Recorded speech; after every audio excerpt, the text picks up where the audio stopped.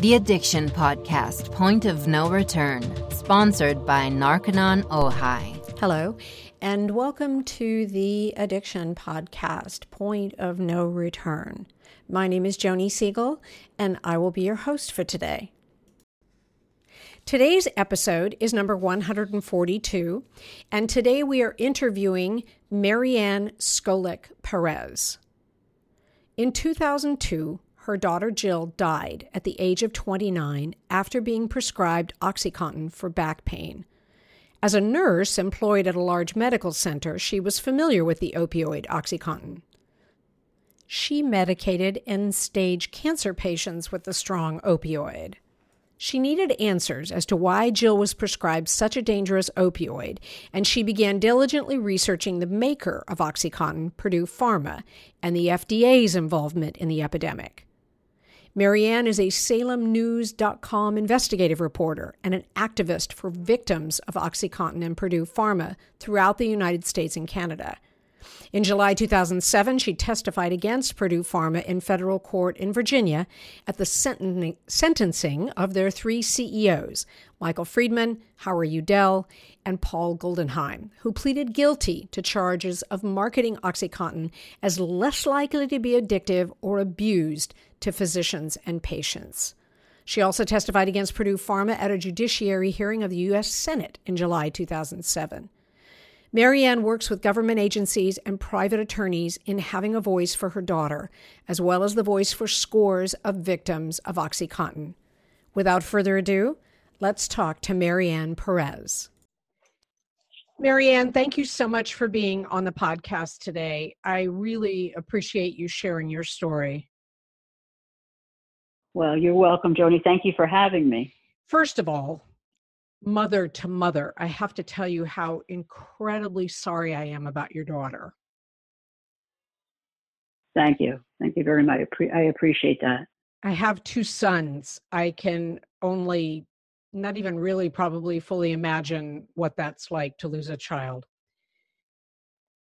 And everybody will say you're not prepared to lose a child. You're not. And even though it's been 18 years now, there are still things that remind me and songs that hit me, and you never lose it. Nope. You never lose that emptiness.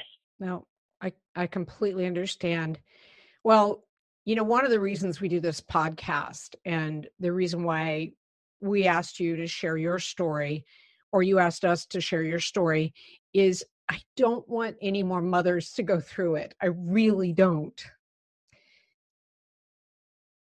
And that may be unrealistic, but that's why we're doing this.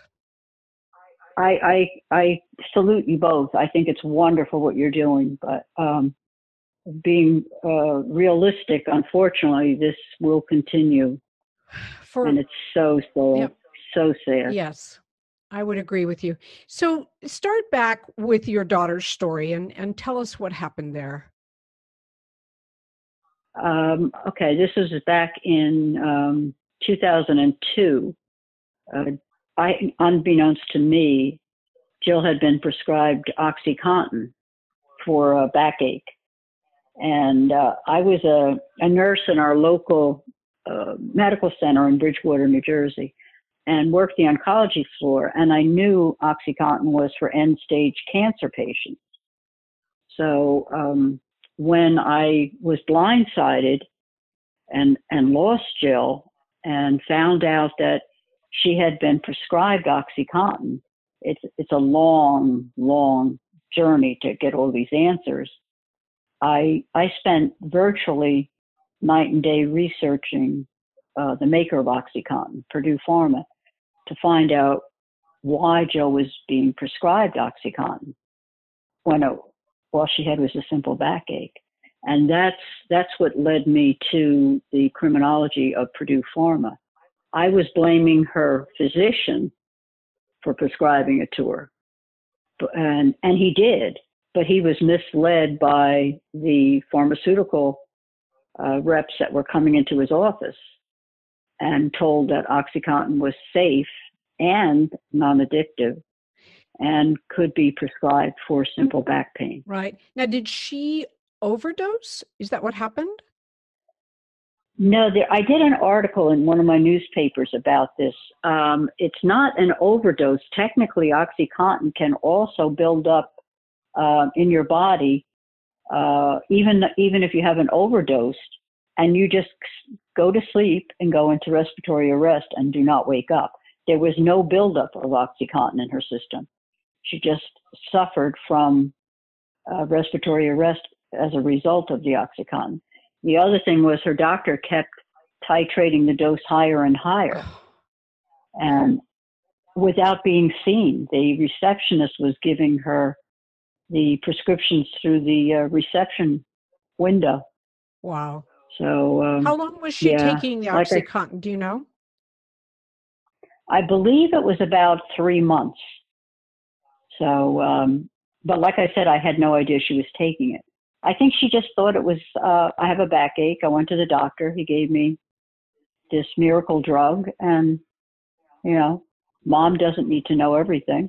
She didn't live with me. She lived by herself. So, yeah. Wow. So it's quite a shock when I found out. But it's even a bigger shock when I found out what the pharmaceutical company and the FDA did to get away with this marketing. So anyway, that was a long emotional time, because you're first dealing with the grief of losing a child, and then at the same time you want answers. Right. And the answers that I was being led to were scary, you know, and I soon learned that this wasn't about Jill. This was about every family's child. Right. Because it was being prescribed so frequently and so often to people, unsuspecting. Right. So I never personalized it. I made it into, this could be your child. Right. Right. And it was everybody's child. Yep. You know, you bring up a point that we've talked about on the podcast many times, and it was something that I kind of had to come to a realization about. And that is that everybody reacts to drugs differently. And, you know, when drugs are just prescribed across the boards, you're playing Russian roulette when you take drugs like that, because you don't know how they're going to affect you. I might be able to, you know, take a similar dose of OxyContin and be fine. But the problem that happens is it reacted in such a way with your daughter that she passed away. And listeners, I'm going to say this again, you cannot just blanket take drugs because the doctors tell you to. They are marketed to by pharmaceutical companies. And we've also talked, and you can go into this even more based on what you know, Purdue Pharma lied. They lied to doctors. They lied to the public. They lied in front of Congress and said it wasn't addictive. Absolutely right. Absolutely. Yep. They lied. I'm going to go off a beaten track a little bit. Yesterday or the day before, the New York Daily News did an article on one of the Sackler brothers, Raymond Sackler. Oh, yeah. I'm sorry, Richard Sackler. And that they had found emails that he had written to friends and cronies, calling drug addicts scumbags and whatever. And I thought to myself, this can't be right. I mean, this isn't right. I did an article for my newspapers about 9 or 10 years ago that Purdue Pharma had a patent on a Trojan worm that destroyed any incriminating emails going out and coming in. And I sent it to the New York Daily News. I sent it to the AG in Connecticut, and I said, how could Richard Sackler have had these incriminating emails laying around when his chief counselor was listed as an inventor on this patent? Doesn't make any sense to me. Nah, but there's a lot of things that don't. But yeah, they truly belong in prison. Mm-hmm. They really do. If we're gonna define the word scumbag, I would say it probably applies to them. Absolutely. Yeah. They wear the crown for it. I've worked 18 years trying to make that happen, and unfortunately, it hasn't happened. But I'm very, very faith-based. My husband's a pastor and a former homicide detective, so he's seen everything. Right. And I do believe there's a special place in hell for these guys. I really do. I would agree with you on that. Thank you. I really, really do. So they ruined a lot of lives in this country. A lot. Yep. Marianne, being an investigative reporter, walk us through a little bit what direction you went in when you first started researching this and some of the things that you found. Oh, okay. The first thing I did was I connected with the U.S. Attorney's Office in Abingdon, Virginia, because I found out that they were doing a little investigation on Purdue Pharma. And when I did that, I connected with a really great DOJ guy who I called Delta Force, and we're still friends to this day. And I worked, while I was working, I was not at the hospital. I had another job too. I was working for an engineering company. I would be emailing the DOJ's office in Abington, Virginia, the U.S. Attorney's Office, and we were exchanging information back and forth for 6 years. And then they called me one day and they said, we got them. And the U.S. Attorney Brownlee asked me to come to Virginia and testify at their sentencing, which I did. And the funny thing was when the three CEOs that took the fall for Purdue Pharma walked in the courtroom, it was something I will never forget. I've never seen such evil in my life. And when it was all over and we were leaving together, the investigators, U.S. Attorney Brown, we were walking out, I looked at them and I said, this isn't over. And they said, well, yeah, it is. They pleaded guilty. I said, no, it's not. I said, they're worth about $4 billion right now, and there's no way that they're going to want to not make more money. And as the years went on, they approached $34 billion. So even though they got their wrists slapped, all right, the U.S. Senate didn't pursue any charges against them or any investigation against them. Orrin Hatch had an investigation, Senate Finance Committee investigation against them in 2012, and he sealed it so no one could read it. So they have skated free from any criminal prosecution. Wow. Yeah. Wow. So it's ugly. It is ugly. It really is ugly. Makes me wonder how much those three scapegoats were paid to become scapegoats for Purdue. Well, their fines were paid for by Purdue. I'm sure. One of the, yeah. In fact, it was a highlight. I love my highlights. In the courtroom, one of the guys, Paul Goldenheim, MD, he came in like a deer in the headlights into the courtroom, scared silly. And during the break, I think I had just given my testimony. He wouldn't sit down. He stared me just from across the courtroom. Just gave me a stare of just nastiness, nasty. So I outstared him. And my investigators, DOJ guys, come over and said, you have to sit down. You can't do that. And I said, I will sit down when he sits down. And he wouldn't sit down. He just kept giving me this glary look. So here's your word, Joni. I looked over at him and I said, you are a bastard. There you go. And he went right down in his chair. So I said, now I will sit down. Yep. Wow. You are listening to the Addiction Podcast, Point of No Return. For more information on the podcast or to reach out if you have a story to tell, go to our Facebook page by the same name or email us at theaddictionpodcast@yahoo.com or go to our website, theaddictionpodcast.com, or call us at 727 833-918-7080. For more information on our sponsor, Narconon Ojai, visit their website at narcononoji.org.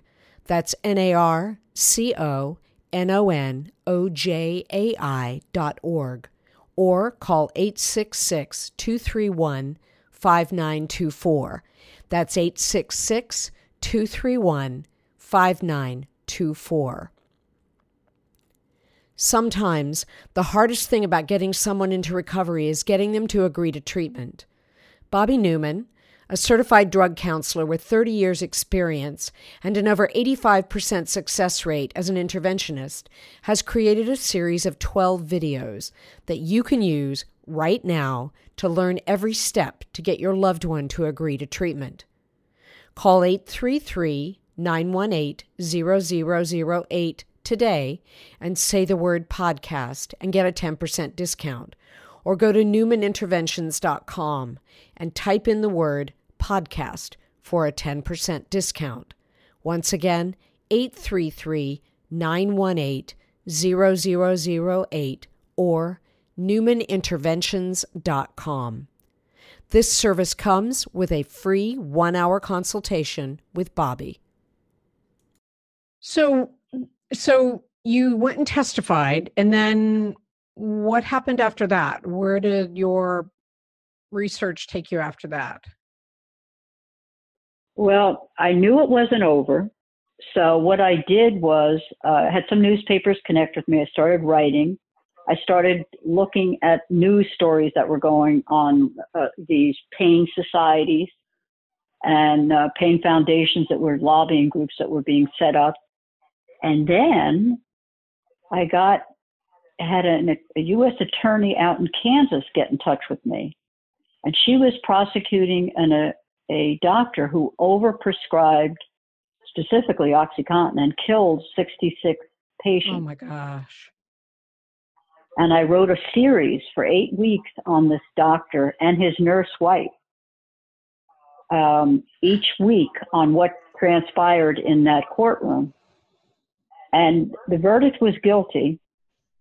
He got sentenced to 30 years in federal prison, which means no probation. Mm-hmm. And she got 33 years because she was doing other things in the office. But the PS to this, and the nice thing was, 10 years later, the U.S. attorney that prosecuted the case got in touch with me. And she and her husband were going to be in Charleston, South Carolina. Could they come visit us?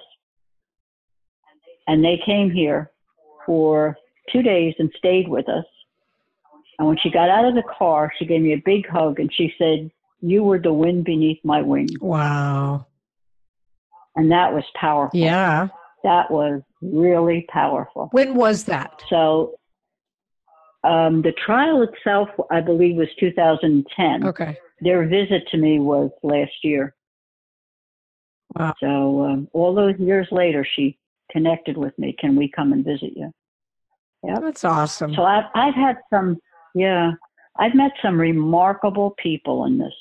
Remarkable. So tell me about some. You want me to hit you with the FDA? Sure. I call the FDA the guilty parties in this. This is a manufactured epidemic. They allowed Purdue Pharma to get away with what they did. So way back when I was starting out, I realized that the FDA was sending warning letters to Purdue Pharma. They had sent 10 warning letters. And I thought, this is outrageous. They keep doing the same thing. And they keep getting warning letters, but they're not correcting anything. So one night I came home from work, and there was a phone call from a man named Tom Abrams at the FDA. And he started talking very nasty to me and talking down. I don't understand how the FDA works. And I said, "Well, Tom, you've been sending warning letters, at least 10 to Purdue Pharma, and they continue doing what they're doing." And he got mad and he snapped at me and he said, we don't have enough manpower to police Purdue Pharma. And I replied, and you don't think they don't know that? And he hung up. Wow. Those are the kinds of things that fueled me. Yeah. So then they, it didn't end there. It just kept getting more and more people were connecting with me. And Joe Ranazizi, the DEA chief that was featured on 60 Minutes, he and I are good friends. Gerald Posner wrote about a best-selling New York Times trilogy. I mean, really phenomenal book about the JFK assassination called Case Closed. He's written about the Martin Luther King assassination bestseller, the Holocaust bestseller. He contacted me this year. We became friends. He's writing a book called Pharma that's being released in March of 2020. Wow. And it's over 600 pages, and it's going to blow the lid off the pharmaceutical industry. Wow. And you have to know, I can't wait for it to be released. Absolutely. So, boy, I would love to have him on the podcast. Yeah, you should. Well, right now, I'll give you connections to him, but right now he's kind of finalizing everything with his publisher. Okay. But I will let him know about you and Steve. Yep. And he and his wife is also an author, and they're planning on coming to Myrtle Beach also. So, and that I'm excited about. Oh, good. So, as I said, I'm lifted when I meet really, really good people with great intentions in this tsunami, I call it. Yep. With the opioid epidemic, and he is one of them.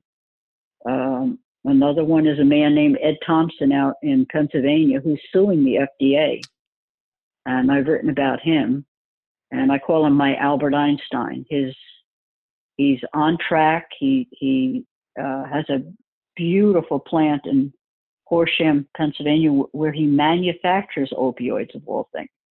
It's like a Star Wars facility. Wow. And he's suing the FDA because he realized that these opioids are not abuse deterrent. No matter what the FDA says, they're not abuse deterrent. So lots of interesting, like I said, people and situations. And anyway, it's been quite a journey for almost 18 years. Right. And what's next? What direction are you headed in now? You're writing a book, aren't you? Well, actually, I'm trying to entice my new friend, Gerald Posner, to work with me on that, since his book is coming out in March, and he and his wife are interested in what I've done. So I hope that they do something with me. That's my big wish. No, there's no commitment. It's just something that we've talked about. Right. So, Marianne, other than... And what's my next? Oh, sorry. Go ahead. What's my next? Right now, I'm focusing a lot on recovery, the recovery industry. And I'm not liking what I'm seeing. So I'm gathering information and connecting with people on that. Explain that a little bit more. Well, I have this theory that you can't have recovery unless you have treatment. Right. You have to have prevention, education, and treatment. And there's a lot of organization people that are setting up these recovery groups that are nonprofits, and they're not on the up and up. And it's in the early stages, but I have people emailing me nasty emails. So I know I'm onto something because they don't like what I'm doing.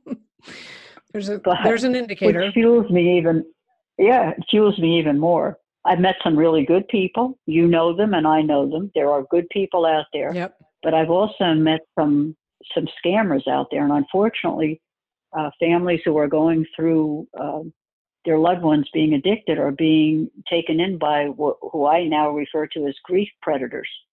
And they prey on these vulnerable families. It's horrible, absolutely horrible. Yep. but early stages, and I will be writing about it more and more in my newspapers, so it will come out in there. So. And Marianne, tell people how they can read your articles. Where do they go to do that? All my articles are posted on my Facebook page, and they're also, I have a new Facebook page. It's called Harm Reduction. Is it actually harm promotion? They're posted on that. I have a Twitter account and I have a LinkedIn account. So they're all posted on there. Okay. But you write for a paper, don't you? Or a website? I write for several newspapers. Okay. And I just find it's easier just to go on the social media or Twitter. I really like Twitter. And they can just pick up if they friend me on Facebook, or if they hook up with me on Twitter or LinkedIn, they can read whatever newspaper I am writing for. Okay. And for the listeners, it's Marianne is her first name, and right. Perez is her last name. So you can find her on Facebook and find her on Twitter. Now, I had to use my old name, which I don't like, but most people know me by, which is Skolek, Skolek. Oh, okay. And on Facebook, so then you're Marianne Skolek? Marianne Skolek Perez. Perez. Okay, Skolek Perez. Okay, good. Right. Yeah, and that way you'll find me. There won't be any problem. Okay. Now, Marianne, just because I'm a little bit curious about this, but you said, other than the fellow giving you the evil eye in the courtroom and a couple emails, have you had like any attacks or anything as you've gone down this road of investigation? Oh, many. I've been called evil. I've been called creepy. I've been called everything you can think of. But I tune those out because those are from people that have an agenda, and it's not my agenda. My agenda is to let people know that there is evil out there, but there is good. They have to weed out who these organizations are that are set up and are working for the good of addicted people and families who have lost children. And they're also the grief predators, and people have to learn about them and do their homework. Yep. We've talked about an organization on the podcast before, and I would probably recommend that our listeners contact them if they have questions. It's called Learn to Cope. Learn, Learn, and the number 2, COPE. And they're just mentors, and they're not in anybody's pocket. So they're going to give you, completely unbiased information based on what they know. So if you have questions about some group that's reached out to you or some organization, you could check with Learn to Cope. Are there other organizations that do a similar thing, Marianne, that are like unbiased, that could advise people if they need it? Well, you just hit something very near to me, and that's Learn to Cope is Joanne Peterson. Yes. And she and I go way back, and she is the best person to get in touch with. And her intentions and her motives, everything is pure. She's out there to help. In fact, I spoke at one of her meetings, and I went to Boston. Yep. And spoke there. And I think the world of her. And she was on the podcast because the young man who was my co-host, Jason, his parents actually moved him down the road to treatment and recovery by, first of all, connecting up with Learn to Cope. And so when they talked about that organization, I actually had Janet on the podcast. So that's Joanne. I'm sorry, Joanne. And so I know that based on talking with her, that's an organization that they're not paid by anybody. So they're not going to have any type of agenda. And so once again, listeners, if someone's reached out to you and you're not sure whether or not they're legitimate, you can find Joanne and others there at learntocope.org, I believe it is. And they can help you. Exactly. Marianne, if you had just one last message that you could give to our listeners, what would that be?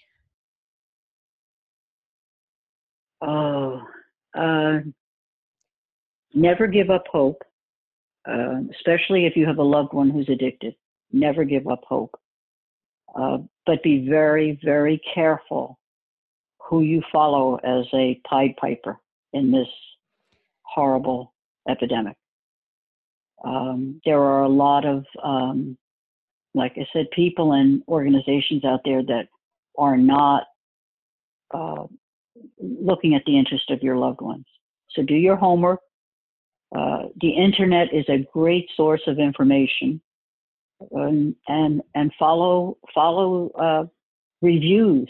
Follow what people are saying about them, and don't get sucked into quicksand. It's the only thing I can say. I think that's a great message, and I think it's applicable to many of our listeners. Marianne, thank you once again for being on the podcast today. There's my dog chiming in the background. I hear. And notice mine were quiet. And the thing that I really want to commend you for, we had a father on the podcast who had lost his son due to an overdose. And he said at the time, he said, there are two ways you can go after that happens. You can shut yourself off and not, do anything, or you can use the resources that you have to make a difference. And that is what you are doing, Marianne. And I appreciate you doing that. Thank you very, very much, Johnny. I appreciate you and Steve and reaching out to me and letting this happen. So hopefully we made a difference to some people's lives today. That's my biggest hope. I believe we did. Thank you. Once again, thank you so much for listening to our podcast today. Please subscribe to our podcast on YouTube or wherever you listen to audio podcasts. And please give us a 5-star rating so that more and more people will be able to find us. We'll talk to you next week. You have been listening to the Addiction Podcast, Point of No Return, sponsored by Narconon Ojai. For more information on Narconon Ojai, call 866-231-5924 or visit www.narcononojai.org. Narconon is a non-12-step rehabilitation program based on the works of L. Ron Hubbard.